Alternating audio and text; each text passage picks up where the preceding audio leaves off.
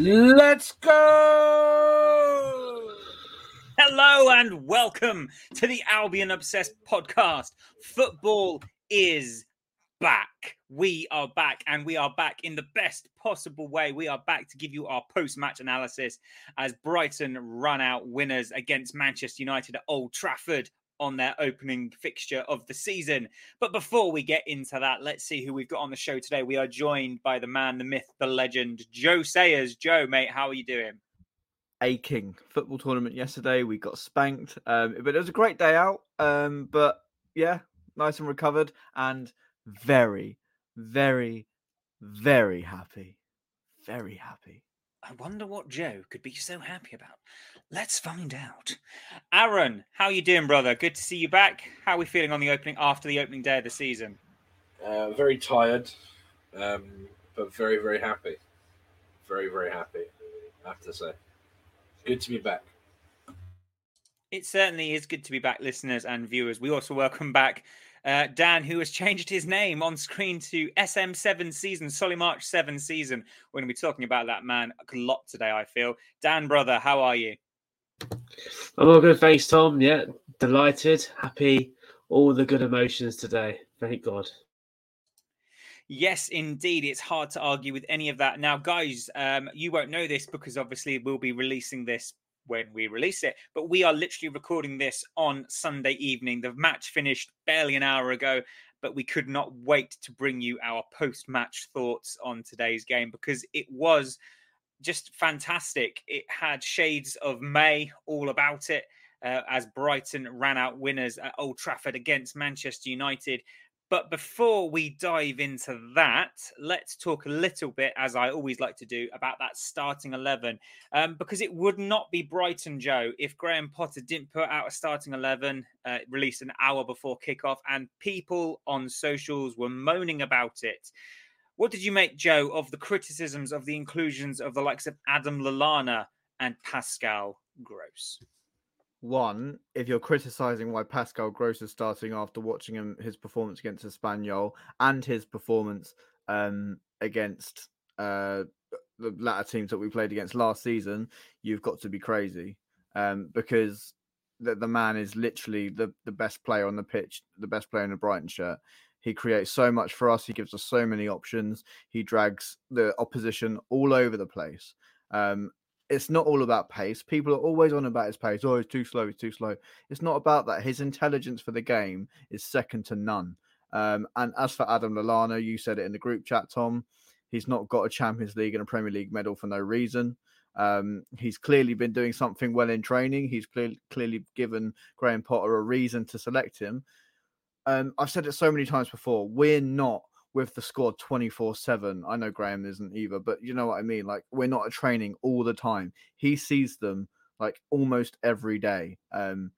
So he's picked the best 11 to go out there and get a result against United. And to the people that are criticising that starting 11, what I say to you is, ha, ha, ha, ha, ha. As Joe was spilling the tea, I was drinking it.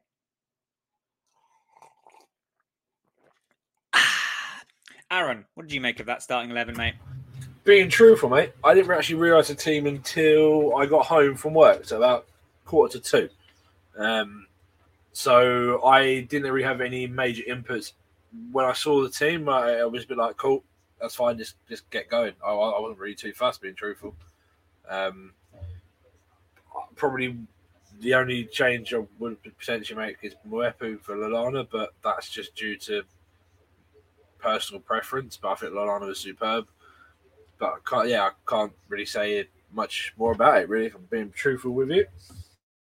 Decent. And finally, Dan, is it about time that the fans, especially vocal fans on social media, stop trying to second guess our coach? Because, sometimes he does make those calls because, in my starting 11, the one that I predicted, I put Mwepu in there. But when Lallana was on there, I thought, as Joe says in the group chat, I was saying, man's got a Champions League winners medal. Man's got a Premier League winners medal. Is it time the fans started putting respect on some of those names that they're more than happy to moan about one moment and then celebrate the next? You hit the helm nail right on the head. They need to start remembering that Lallana has won things that we can only dream of winning. He's got the experience in this league. He's got experience outside this league, in bigger competitions. He's an England international at the end of the day. He might be a bit injury prone here and there. As Joe said, we're not with the team all the time. We don't see them in training. He's obviously shown enough that he can start. Obviously, it would be Brighton Twitter about somebody having a moan about something or other. But there we go. That's what we love on the match day. That's how you can tell the season's now started up again. People complaining about the starting lineup. Yeah, definitely. I think you can always tell when the season's going because he has, again, a game in and already Graham Potter is being questioned. I think it just needs to be said, as we've already alluded to, Adam Lallana has gone on to do a great deal of many things in his career. And I genuinely think that when Adam Lallana and Danny Welbeck play, especially as well as we've seen Danny Welbeck play recently, they just make us look so much better. And we'll talk a little bit about both players a bit later because they were instrumental in our victory today. But I think, as I alluded to, it's about time people started putting respect on names. The likes of, Adam Lallana, Pascal Gross, Solly March, all of whom played incredibly well today. And it makes me sort of go, how many times do you have to watch these guys play and put in incredible performances before you start to give respect to those players? But anyway, less about that. More about this. Now, Joe, it didn't take very long at all once the first whistle blew for Manchester United to look a bit shaky at the back and to Brighton to pounce and almost score within the first minute. Were you a bit in dreamland, Joe, when you saw us have a chance within, 60 seconds? I thought it was really good for us to get started really, really quickly. Because obviously the United fans are going to be a bit anxious about the new manager, a little bit of a new look team. I know they had a new centre back playing Martinez, I think his name was. So yeah, it was really good for us to get out of the traps early and show them that we're not here to make up the numbers. We're not here to celebrate your new manager day. We're here to beat you. We've beaten you heavily about 3 months ago. And we're here to do exactly the same thing again. And it was great from Trossard. Gutted it didn't go in. I feel like it could have crept in at that near post. And I don't think De Gea would have really had a chance, to be honest, because it was a fierce shot. And as you say, just a shame to see it hit that side netting. Yeah, definitely. I think we'll probably mention it a bit later as well, but there were definite shades of that performance in May in today's game. I don't think it was out of the question that we could have got on to win that game by more than we did. But we didn't have it all our own way, and we will talk about that in a little bit as well. One thing that I suppose we can't look over was the fact that I think it's the first time we as Brighton have played against Christian Eriksen. Now, I could be completely wrong, but I'm pretty sure I heard someone say that it was the first time we've actually played a game against Christian Eriksen. Now, Aaron's shaking his head, so that means I'm wrong. So whoever told me that, you're wrong. But anyway, it was good to see Christian Eriksen back on the pitch, after all the troubles he's had. He was playing in a bit of a false nine position from what I could work out, Aaron, and he was causing us a bit of problems because we didn't seem to know who to pick him up, whether it should be Caicedo or Webster. What did you make of Eriksen's return? I would say return, us playing against Christian Eriksen. I think it was difficult for the whole entire sort of front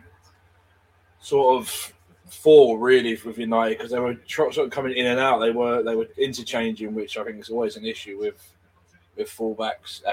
With a front four, like you got Fernandes, Eriksen, Rashford, Sancho.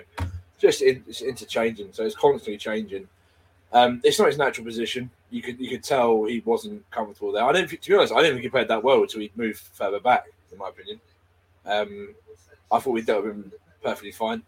In my personal opinion, I didn't think he was really causing us much issues. Him himself, anyway, it was just the front four. But other than that, I can't really say much. I don't think United were that great, to be honest. Even in the first sort of 5-10 minutes when they had looked a little bit threatening, but even then I thought we looked the better team. So it doesn't surprise me in the slightest that we dealt with him well. And we played against him for Tottenham. He scored under Houghton in our first season, I think. I remember the game we sat back. It was 0-0 to the 87th minute, and we did not attack the whole entire game. try and nick a point, and he scored from outside the box. Yeah. I don't know who told you that, Tom, but they are telling you. It might have been. It was the first time we've played against him since his obviously his heart attack, cardiac arrest, whatever may have happened. I can't recall, but so that's probably where I've got my things a little muddled up there. So thank you for correcting me, Aaron. But Dan, as Aaron's alluded to, and I've alluded to as well, we didn't have it all our own way. Manchester United did look quite threatening. There was a chance quite early on for Bruno Fernandes, who blazed over the bar. So definite warning shots there. But I think, Dan, that we were the better team. Not that you'd know it listening to Sky Sports pundits, would you? I've honestly, it annoys me with Sky because of NBC and any sort of other commentary, insert commentary team here. But yeah, we're a team like United. We have to sort of be aware of the sort of threats and that, and yeah, just try and weather the storm. And obviously, luckily they weren't really threatening at all, which luckily for us, we actually really enjoyed a lot of not very much of their pressure. So yeah, that's all good. Yeah, that first half especially, I think it was very much a very dominant Brighton performance. But it wasn't just the pundits that were a bit up Manchester United's backside. We will talk about them quite a bit in this episode, I feel. But as were the officials. Now, there was an early contentious decision, Joe, in Welbeck being through on goal, but the lino blew up for offside. There was a lot of people on Twitter saying it wasn't offside at all. What did you make of that initial decision? Was Welbeck offside when he was through on goal? To be honest, I think it looked relatively similar to. I know they checked for like a tiny offside for Pascal's first goal, I believe, and it was practically the same line on Maguire. So I honestly feel like the linesman should have let that flow, which they seem to be doing a lot more. But for some reason, obviously flagged and blew up early for that one. Let it flow and then let VAR decide whether it was offside or not. I know obviously teams get a little bit annoyed that maybe they let play carry on and then a player gets injured, and that's always possible. But in that case, I think, as you say, I think Welbeck was through, and I think it would have been a lot closer than we think for. So yeah, it's just a shame that VAR didn't get to decide that one. But to be honest, even if VAR did decide that one, considering what we saw for the rest of the game, it probably wouldn't have gone our way anyway. So who am I to say? Yeah, you're right. And it's interesting you talk about the flag going up early, because it automatically brings back this idea we've spoken about a lot, about lack of consistency. Because in the second half, Manchester United had a chance which was fantastically saved by Sanchez, but the flag went up very late on that one. So again, I'd question, why has it gone up so early when we are through on goal, and then so late when... But I already know the answer to that question. Well, exactly, because of the red kit, and we'll talk about it more in a bit, because obviously there was more contentious decisions, but it's just Man United bias, Big Six bias crap. Yeah, and we're going to talk about the very next contentious decision, and that was the Scott McTominay tackle on Moises Caicedo. Studs up on the follow through. Aaron, should it have been a red? I don't even know why we're even discussing it should have been a red. It's clear as day a red card. I don't get it. He's over the ball, on his shin. He's not. It's a red card all day. I do not understand what in the ref's mind. Actually, no. I don't blame the ref. Actually, I blame VAR on this one, because he's there to pick up the ref's mistakes, which he did not do. Twice, may I add. It's a stone. It's one of the... Because when Caicedo went down, it was, oh shit. It was like, oh no. Because it looked nasty. Carragher knew it looked nasty. Everyone had grounded. And the fact he's got away with it screams volumes. It is the typical, I know they're trying to let the game flow and, set a higher standard or higher set a higher bar for fouls and things like that. But that even last year's a red card, 2 years ago, 3 years ago, before VAR, that's a red card, like all day long. I don't understand how he's got that so wrong. It didn't matter in the end, but it's just one of those things where you just look at it and think, how? Like, how on earth are you not giving that as a red card?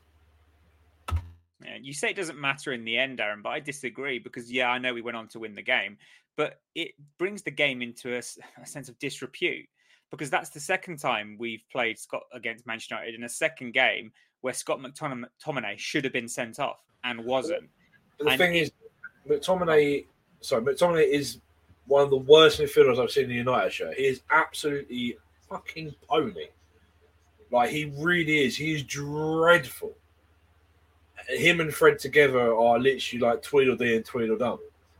Like, honestly, it is woeful. The reason why he's in that United team is because he's a local lad. He's one of their own.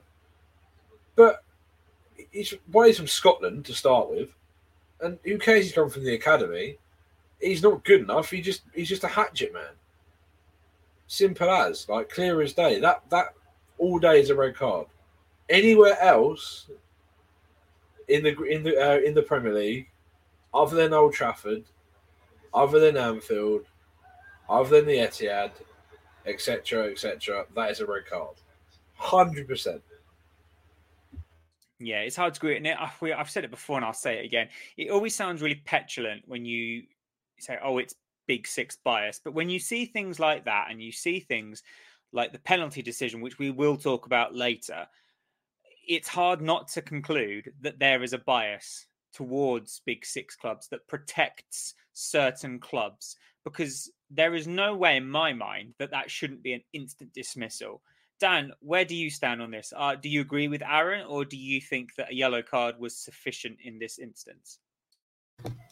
It's a red. It's plain and simple. When I saw the replay, you can sort of see it right into his shin. It's dangerous. Even if he got the ball, he'll say, "Oh, he got the ball." Even if he got the ball, it's still studs showing, still winning to a player.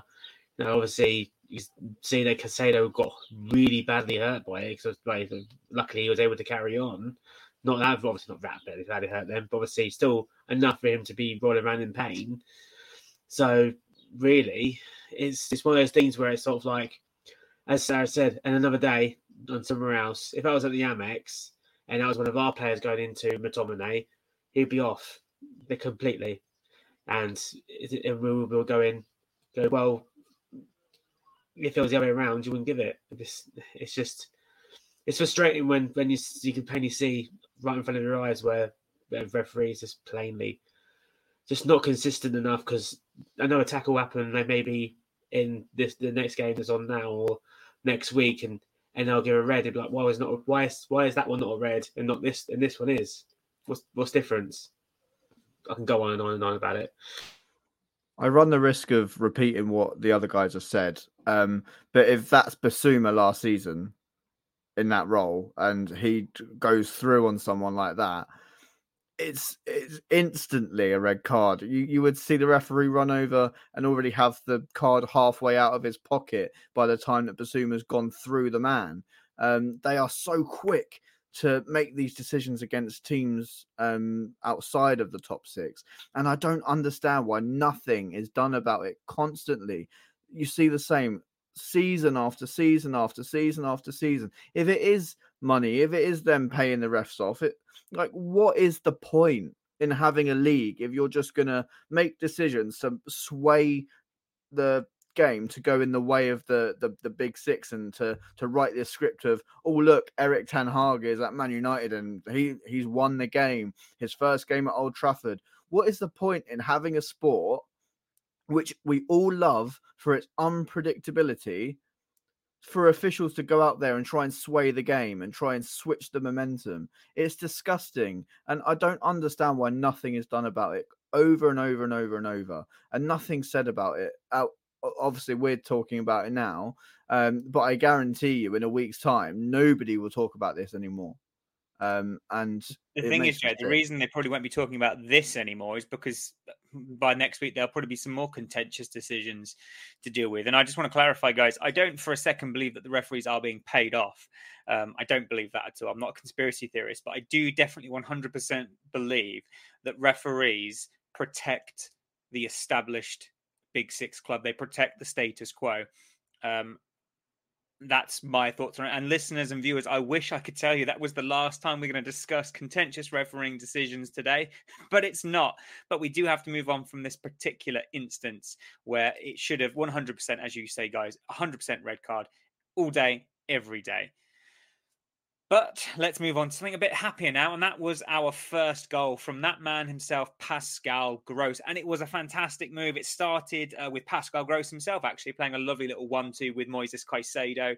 Then Trossard goes into Trossard, who feeds Welbeck down the left. And he squares it lovely for Gross to tuck home. Lovely stuff indeed. Joe, what did you make of the goal, my friend? Yeah, and I mean, my stream was a bit behind, so I could sort of anticipate it coming because you guys were all going nuts in the chat, and I was like, "What's happening?" Like every time you guys were going nuts, I was like, "Please tell me more because I need to know." I was sat there like for the last 10 minutes, and people were popping off. I'm like, "Please, just more context." But no, it was a great goal. Pascal Gross in acres of space, like that United defense is just. What is it? Like as you say, Tom, earlier, it some of the play that we done and how shaky United looked, it was just shades of that 4-0 win. And I was thinking we're gonna go on and just completely embarrass them. Obviously they came out and like they would at home and try and make a game of it. But yeah, just acres of space and easy. It's just an open net. Pop it in. There we go. We're on our way to victory. So yeah, good stuff. Yeah, it was pretty spectacular stuff. Aaron, what did you make of the goal, mate? Yeah, it's beautiful. But the run actually from Welbeck himself was unreal. Like it really was. I think if that's what Welbeck's gonna be like that all season, and he stays fit, he could be looking very, very tasty. Without a doubt. And United's defence, like Joe said, it was just dreadful. Just switched off. Shaw's asleep at the back post. Simple as, and Gross isn't going to miss that from there at all. Yeah, you just got to, you just invite in for trouble there. And Pascal Gross, Dan, he loves to score against Manchester United. I think I saw a stat on Twitter earlier that said no other player bar Mo Salah has scored more goals against Manchester United over the last 4 years. What have you made of the Germans' performances against Manchester United? We were saying in the group chat about giving him the freedom of Brighton on that. But he had the freedom of Old Trafford today, and he's basically he's just great against United. I don't know what it is. They just can't handle him. Even though we all keep saying stuff about him, obviously we all love him. Obviously we do. You see other people say he's too slow, this, that, and the other. United can't play against him, so there's got to be something good about this guy. And currently, I want to start making a kitty for Aaron to get a Gross shirt for this season as well. I would definitely put into that. Joe, you were calling for Pascal to be built a statue, were you not, on the Albion Obsessed Twitter? Now, we've spoken a lot about Pascal Gross, and one of the things I saw on Twitter, which you might have posted yourself actually, or at least retweeted, was the fact that one of the best bits of business that Brighton have done in the last 6 months is to get Pascal Gross to sign a new contract. Just how impressive was Pascal today? As I said earlier, Tom, his intelligence for the game is unlike anything I've ever seen in a Brighton shirt, bar maybe Vicente. Honestly, he is that good. And I always remind myself that we picked him up for 3.5 million in our first season in the Premier League. And let's not forget how instrumental he was in that first season in the Premier League to keep us there. And has been ever since. He had a bit of a dip when Graham came in. He was a little bit out of sorts, out of favour. But he's clearly shown to Graham Potter how important he can be and how versatile he can be. People might not like it when he's played in different positions that he's not as strong in. I know, Tom, I'm not going to mention it. Don't worry. But at the end of the day, you need that man on the pitch because he can change the game at the flick of a switch. As I say, he's that intelligent. So we need him to start every single game in the exact role that he played against United, because he was everywhere. Everywhere I looked, Pascal Gross was there, and he was part of everything good that we did today. Couldn't agree more, Joe. Couldn't agree more. I've been quite vocal about where Pascal has played in the past and how I don't like that. However, for me, he's an absolute nailed-on starter. He has to be in that starting 11. I think that the formation we saw him in today really suits his style of play. I think that when, as you say, Joe, when Potter came in, we had been using him as number 10, just sitting behind Glenn Murray under Chris Hughton. But I do think that Pascal has had a bit of a renaissance under Graham Potter, especially since the turn of the calendar year. And let's keep the Pascal love going, because he scored an absolutely fantastic second goal. And I think that you're not going to see a better team goal all season. It starts, Aaron, with the cheekiest of cheeky backheels from Adam Webster all the way back by our penalty box, and it makes its way up the pitch. Solly has a shot which is saved from De Gea, but Pascal tucks in the rebound. What a fantastic team goal, Aaron. What did you make of it, brother? Yeah, it was class. It was vintage Potterball, really. From playing from back to front that quick, that well, that precise, and then to get a goal at the end of it. I think, take nothing away from us, but the United should never let us get out of there that easily to start with in the corner. That's their first downfall. But other than that, as soon as we got out of that corner, it was just bang, bang, bang, save from De Gea, Gross there for the rebound. And, to be fair, people were saying De Gea should have done better with it. I think it's a good save, but I would agree. I think he should have to do a little bit better, push it further wide. But again, he's there in the right moments at the moment, Gross, and yeah, can't begrudge him for that. One man, Dan, that we also need to chat about in terms of the build-up to that goal, but also his general play today, was the man who's your screen name's namesakes for, Solly March, our new number 7, because I thought he had an absolutely fantastic day today. He played on the right, he played on the left, he played as a left back, he played as a left wing back as well. He had a fantastic game. What did you make of Solly's performance today, Dan? Amazing. He seems to be coming back into the way he was before he had his injury, which I'd love to see. He's just a sort of player that Graham needs and Graham wants to play basically anywhere he can fit in. Basically, when he thinks I need someone free, and he always goes, "Me, I'll do it." That's seems like the sort of person he is. And I've been saying the way through the game at home, I've been saying, even when Ronaldo came on the pitch, I was like, the best number 7 is actually on our side, not theirs. So, yeah. And then when Solly came off, I said, the best player's gone off the pitch again. Oh well. I'm gonna go out and say something audacious. If Solly March scored more goals, he'd play for a top 6 team.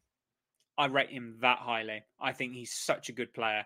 I think that, as you say, Dan, he's playing back to his best. I think the only thing that's missing from his game is goals. And I genuinely think if he started scoring consistently, we'd struggle to keep hold of him. Because he's another nailed-on starter for my Albion 11 at the moment. I'd play him on the right over Lamptey if we're going to go with wing-backs, personally. I thought Solly had a fantastic game. And definitely was in contention for man of the match, which we'll talk about a bit later. But Joe, it was a wonderful first half. We came out in the second half also really, really strong. Manchester United did look dangerous, it has to be said. However, we could have easily scored a third quite early on with Welbeck having a header from Trossard's cross. And Trossard was another player today, Joe, that I thought looked unplayable at times. What did you make of the Belgians' impact today? Yeah, Leo is just, when he's confident, when he's on form, he's completely unplayable. he loves a game against the top six, who they're dubbed. But as you say, the Belgian has learnt his trade playing that role, or maybe a bit further today, to be honest. He was a bit further up, but obviously operating in that semi-left wing-back role, learnt that trade in Belgium. I think played the first time at left wing-back for his country. So, yeah, props to, I think it's still Roberto Martinez for that. Is it? Yeah. So... Yeah, we saw a hat trick last weekend for him. So yeah, long may it continue. And what we found with Trossard is consistency. As we say, he loves the game against the top six. Be interesting to see how he fares against Newcastle next weekend. But what I just want to see a real consistent season from him, because he could go to the very top. He could get taken by a top six club as well. Obviously, I don't want him to go, but he is that good on his day that if he gets these consistent performances in, he could go wherever he wants to go. Yeah, couldn't agree more. And our next talking point is another talking point about Trossard, but it's another contentious refereeing decision, Aaron, because Maguire pushes Trossard over off the ball. Trossard goes to complain to the ref about it and ends up getting booked. What's all that about? Nothing wrong with it. Nothing wrong with it. Next point. I think there's no need to. I think there's nothing in that. But why do you think Trossard's booked for going to the ref? Hey, look, I've just been pushed over. They were both at it. They were both at it. It's just one of those things where you just get up and get on with it, in my opinion. Aaron, talking it like it is. He likes the men's game. He likes it rough, like it was back in 90s. And for some reason, I've gone Northern. Less of that, please. Right then, so let's talk about our next refereeing contentious decision, which I think you'll agree, Aaron, was not a soft challenge at all. And we are, of course, talking about the penalty, or the penalty that wasn't given. Danny Welbeck was literally steamrollered into. And at the time, I said, oh, he's a bit soft. But having looked at it again, I think I retract that statement, because it was a stonewall penalty for me. What did you make of that? I don't really understand how it wasn't. I don't get why, just why and how, because I can't really say anything about it, because it's so stupid that it wasn't given that it was funny. Like I when it wasn't given, I was like, I literally just like, right, okay. It's like, well, that's actually just plain right ridiculous. He's gone literally right up Welbeck's arse, and he's pushed him in the back. Like, it's a stone wall penalty. Not even just words. I have no words for it. It's just a stone wall penalty. 99 times out of 100 penalty, out of shadow of doubt. And again, like I said, can't even blame the ref. It's gone back to VAR. VAR go, yeah, it's fine. He's literally like not even manhandle is a bit stronger word, but he's literally just grabbed him and just gone, nope. And I just do not get it. Like, honestly, it sounds ridiculous, but I generally have no words for that decision. That's what I've got. That's really what I've got. Stunned. We had a United fan quote our tweet, because I tweeted the video of the decision, and he was like, but how does Welbeck get bodied by somebody who's 5'7"? So I'm sorry, but you're going at the speed that Danny Welbeck's going. You're already off balance because you're sort of leaning forward to protect the ball. Somebody comes into you going arguably faster. Boom, you go over. I don't care how tall you are. I don't care what you weigh. I don't care how muscly you are. You are gonna fall over if somebody just yeets you in the back. I don't understand how, obviously, because they're looking at it through Man United tinted glasses. But that is a stonewall penalty, as you say, Aaron. And I also have zero words as to why that wasn't given. We all know why it wasn't given. We all know, because the badge was wrong. But just coming back to the point, Joe, about Welbeck being bodied by someone who's smaller than him. I think the person who's mentioned that needs to redo some physics lessons and needs to go for a run, because anyone who runs or anyone who plays a sport that involves running, so be it football, rugby, whatever, you know that as soon as you get any sort of contact that puts you off balance, it's incredibly easy to fall over. And it doesn't take a lot of weight. So when you've got someone who's pushing their full body weight into you when you're off balance, like Welbeck was, you are going to go down. And that's why I retracted my my thing about it being soft, because having seen it, I watched, I could see Danny's feet and he was off balance. So of course he's gone down. 100% a penalty. Anyone who says that it's not a penalty and that Danny Welbeck should be stronger there knows absolutely nothing about physics and knows absolutely nothing about running. As a runner myself who's gone down and broken my foot because of the slightest touch, it's just, you need to get out there and do some running, my friend, because you clearly know nothing about how forces work in relation to each other. Dan, less about me ranting about science. Dan, I mean, it seems a bit of a daft question. Was it a penalty? Yes. That's all that needs to be said. It was a penalty. It wasn't given. Badge must have been the wrong one. But it did almost ruin our day a little bit. We could have had the chance to go 3-0 up if you believe, of course, that the Brighton player who would have stepped up for that penalty would score. Our recent run of penalties hasn't been great exactly, but you have to believe it. Another slightly contentious officiating decision is one we've already alluded to in this episode, and that was, of course, when Ronaldo came on. It was really good play from Manchester United, it has to be said. Ronaldo squared it to Rashford, who's all alone in the box, but Sanchez pulls off an absolute worldie of a save, Aaron. Sanchez is a big guy. I think he's 6'5"-ish. And he needed every part of that 6'5" to keep that shot out. It did turn out to be offside anyway, but what did you make of that save? Yeah, it's just textbook goalkeeping. Really, he's waited to the last moment to go down. He's made himself big. It's what he does. It's what he does in the warm-up. I'm a sad sod who gets there like an hour and a half before the game and watches the goalkeeping warm-ups. And he's been doing those sort of saves for at least like sort of 10, 12, well, sort of 10 months really during the season. Every home game, the warm-up. There's one drill they do, which is exactly like a situation. Like literally, it's like carbon copy. And it's exactly what he's paid to do, and it's exactly what he done. And no more can really be said. It was a superb save, really good save. But it's one of those where you just got to make yourself as big as you possibly can, and he does. And I think they said in commentary it was very Schmeichel-like, which it was. Yeah, definitely, it was a phenomenal stop.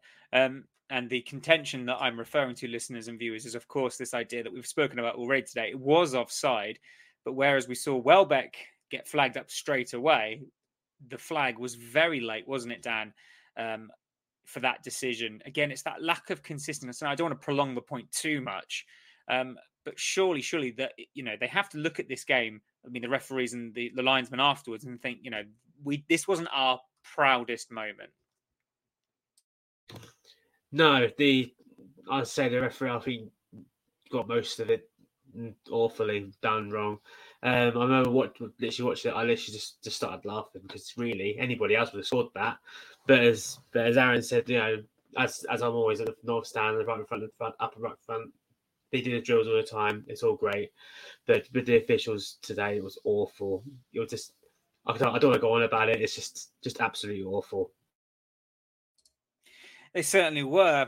Now, Joe Sanchez, brilliant one moment, flapping at a corner at the next. Now, this is the last time I will moan about the officials, I absolutely promise. Because I've done that quite a lot today. And again, I know it sounds really petulant, really childish to do so, but it really did feel like we were playing against 12 men today. Now, the reason I'm talking about this, just prior to Manchester United's goal, is because McTominay commits a foul in the Manchester United half, right in front of the referee. It is a foul. The referee goes, no, it's fine. Manchester United attack. The ball goes behind for a corner, which Manchester United then score from. That makes me cross, Joe. It makes me very, very cross. But less about me being cross. Let's talk about the actual goal itself then. So Sanchez, I think, a bit flappy at the corner. Do you think he could have done better? Possibly. It's just one of those things where he's just misjudged it, I would imagine. Maybe got a bit distracted and mistimed it. I'm not sure. But I think it's a shame because what we love about Sanchez is how commanding he is in the box. I'm not sure why he's tried to punch it. Maybe Aaron can give some insight on that. But it would have been maybe a better option to put both hands out and try and secure the ball. But then obviously what happens after is obviously it ricochets off of Dalot. Contentious whether it maybe come off his arm, but I haven't got many complaints. It did come off his arm. I haven't got many complaints about the goal, to be honest, because if we score that and that's given no goal to us, I'll be a bit peeved because it's his arm's here. It just knocks him. He can't do much about it.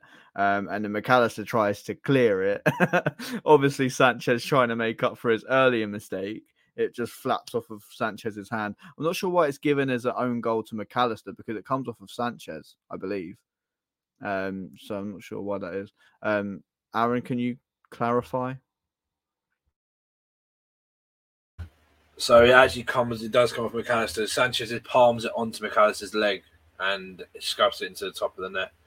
But he's got to do better at that, the cross itself. There's no reason why he should not be claiming that with both hands. And if he's going to go with one, make sure it's a fist.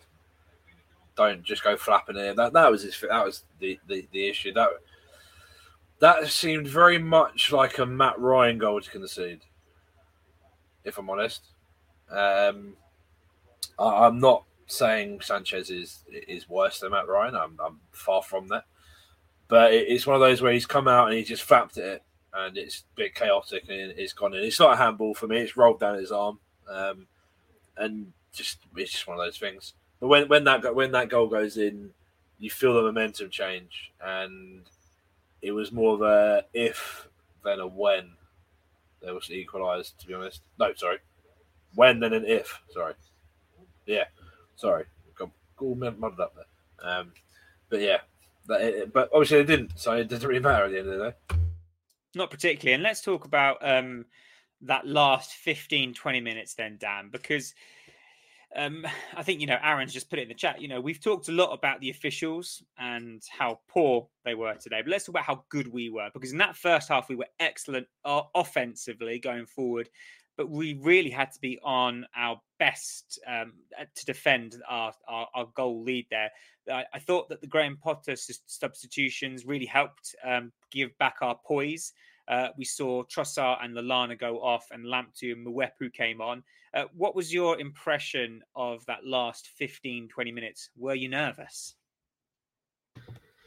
I was very nervous because, just someone could come out of nothing. They have got the players, they can just change the game. And obviously they really brought on youngsters as well, United, when they did make changes. Obviously when we made changes, I think the two changes you alluded to, I think were due to changing formation, I want to say, because they did that on commentary. They were going to go back from 4 to a 5 again, which we basically looked more comfortable defending anyway, but they still has the odd chance, which I was sitting there going, oh, this feels like one of those days that is going to happen again. And luckily we defended very well, and we could have maybe scored as well. We did try and get some up the pitch.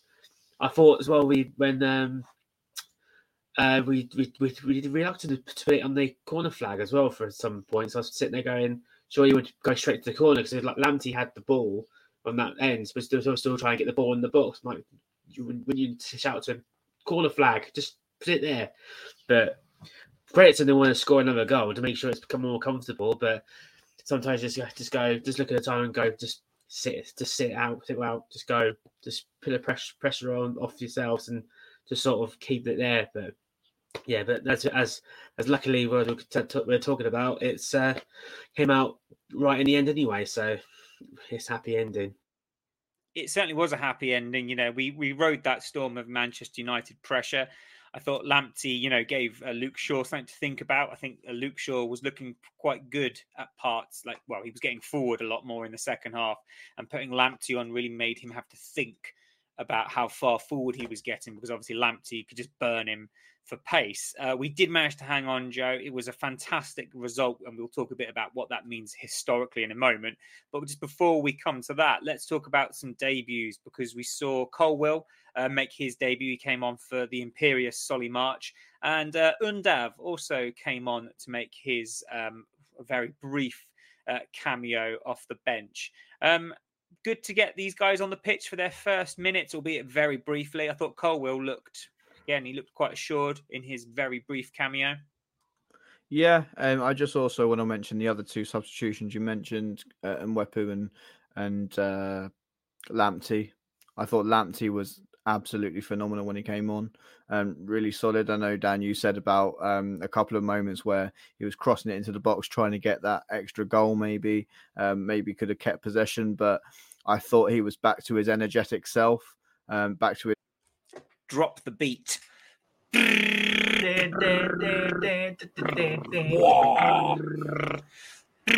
love that intro. It's banging. Thank you. On that bombshell. The tactical masterclass again from Graham Potter.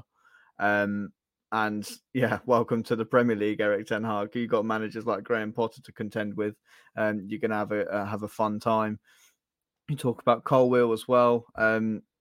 Obviously, we've had our say on the loan deal, but I think it's a great signing from what we have seen of him. It's a guy that can come on and give us that confidence if we need extra legs in defence. And obviously, you said Undav's very, very brief performance. Can't really say much about that, but it's going to be great for him personally to get on the pitch at Old Trafford and to feel part of the squad as well. And I'm really excited as well that we've got this 5 substitution rule in because it just gives Graham so many more options to change that game. And it's what he's so good at. We've always talked about managers in the past, mostly Chris Hughton, of not having an extra plan. And Graham's got a bloody cabinet full of plans. And I just love to see it. Yeah, you talk about the bench there, Joe. A lot of noise before the game that Julio Enciso didn't make the matchday squad, which I'm sure he'll be very disappointed for. But we did obviously see Colwill, Undav and Mitoma and Van Heck on that bench. And as you say, with the 5 sub rule, it just gives you so much, flexibility and freedom. And hopefully we'll see a lot more of those names I've just mentioned, especially Mitoma, who I'm really excited about.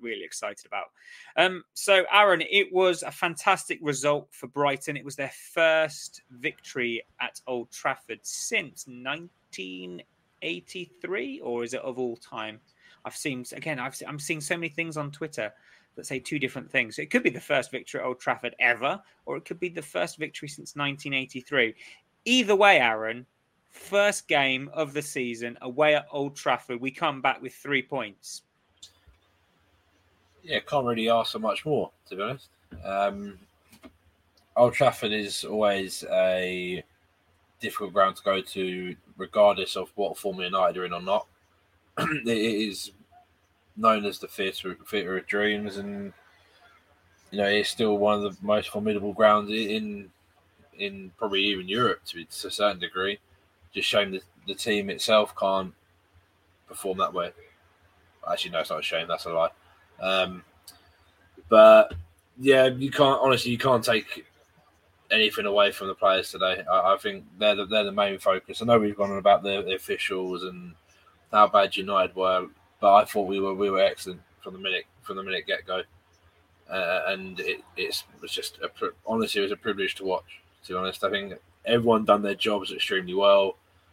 Yeah, the subs coming on didn't really have much time to make an impact, but they made some, which was nice. It looked like Lamptey was back to himself a little bit, which is good. Positives, really positives oriented to Newcastle, and that'll really be more interesting. I think it'll be a lot different to the challenge we had today. I think Newcastle will be. Apparently, they played really well yesterday, so they'll be in a good mind frame and a pretty good sort of feeling into it. Obviously, we're not particularly great at home, apart from the last two games of the season last year. So that will give them something to look at. But we just got to enjoy the moment now. Just enjoy this moment because let's be real, we never thought we would even play at Old Trafford, let alone win at Old Trafford. So, in the words of Martin Tyler, drink it in. Drink it in. Yeah, I mean, it's worth mentioning. I think since Graham Potter's taken over, we've got our first victory at Anfield. We've beaten Manchester City for the first time in the league. We've beaten Arsenal for the first time in the league. We've won for the first time at Old Trafford. So, Graham Potter is making huge strides at this football club. And Dan, the narrative around this victory will, of course, from pundits, will be about how awful or how poor Manchester United were. But as Aaron says, we need to give ourselves a lot of credit here because, as I say, in the first half, some of the attacking football we played was fantastic. And in the second half, we had to be very good defensively. What did you make of the performance as a whole? We played excellently. I was impressed with the first half, mostly. Like, especially going I think it was 2-0 up in the first half. Just playing some brilliant football. It was impressive because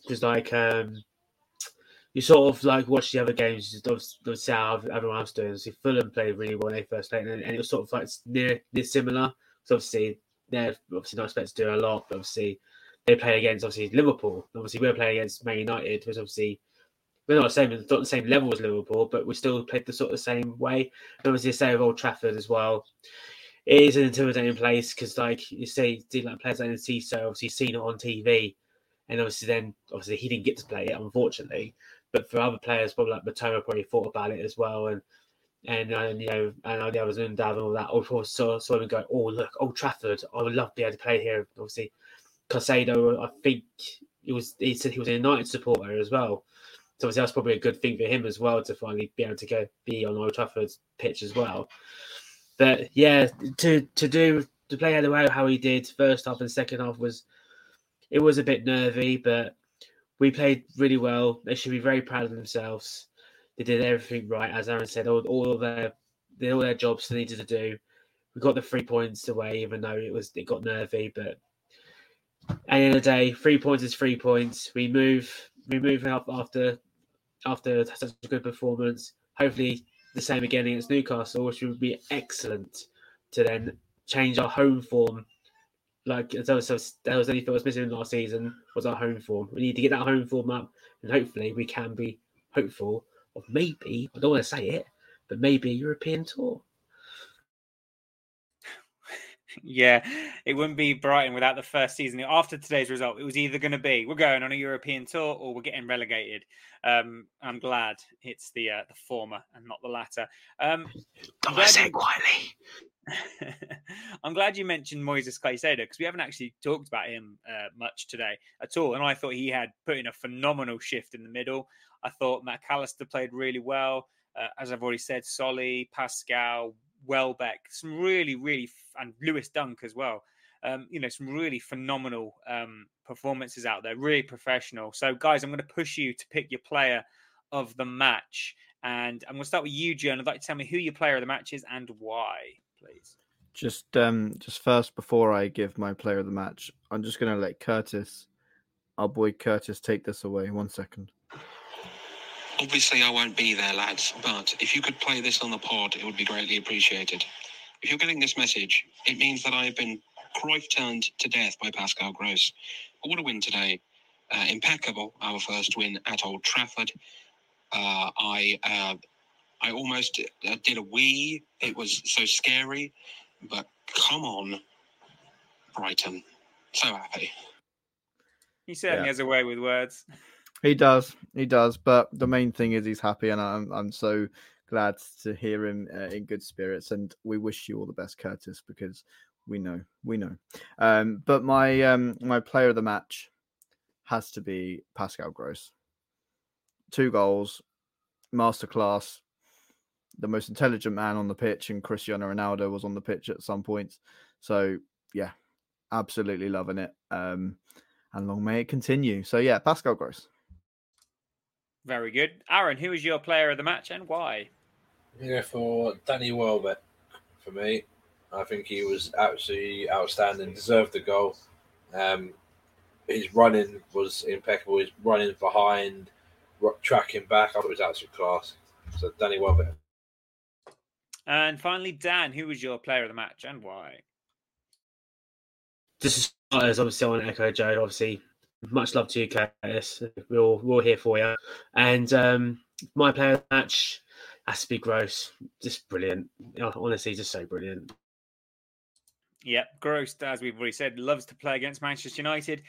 Mine is going to be an honourable mention to Moises Caicedo because I genuinely think he's, for such a young player, to play like the way he does. And again, at Old Trafford as well, I thought he was really, really fantastic. But for me, the player of the match was Danny Welbeck. I thought his hold-up play was excellent. His running, he ran non-stop.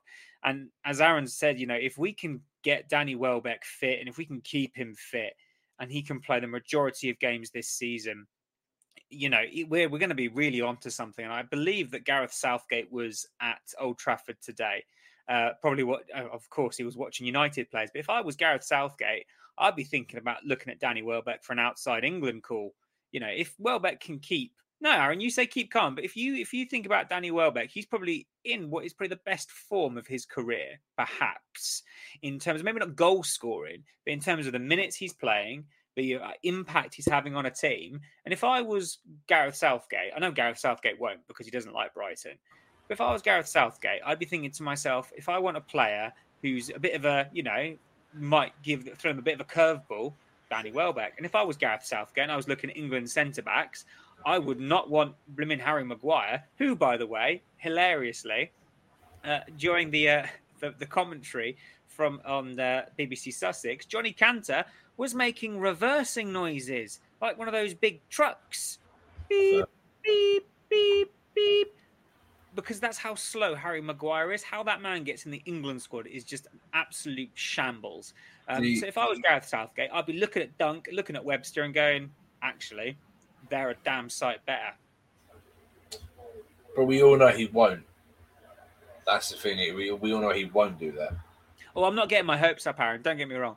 I know that Dunk won't go to the World Cup. I know Webster won't. I know Welbeck won't. He's the other side of getting another England cap, I think, as an age-wise. I think he is. That's the thing, because England are getting going for young, feeding young blood into the team, which is fair enough. Hence why I don't think Dunk will get a call up again. He should do, but he won't. But other than that, yeah, not really much to say. I think the next Brighton player that will get an England call up will probably be Colwell, and he's not even our player. Anyway, less about that. It was a fantastic performance, guys. It was an absolute privilege and an honour to share this with you. We are little old Brighton, and teams like Brighton can do great things.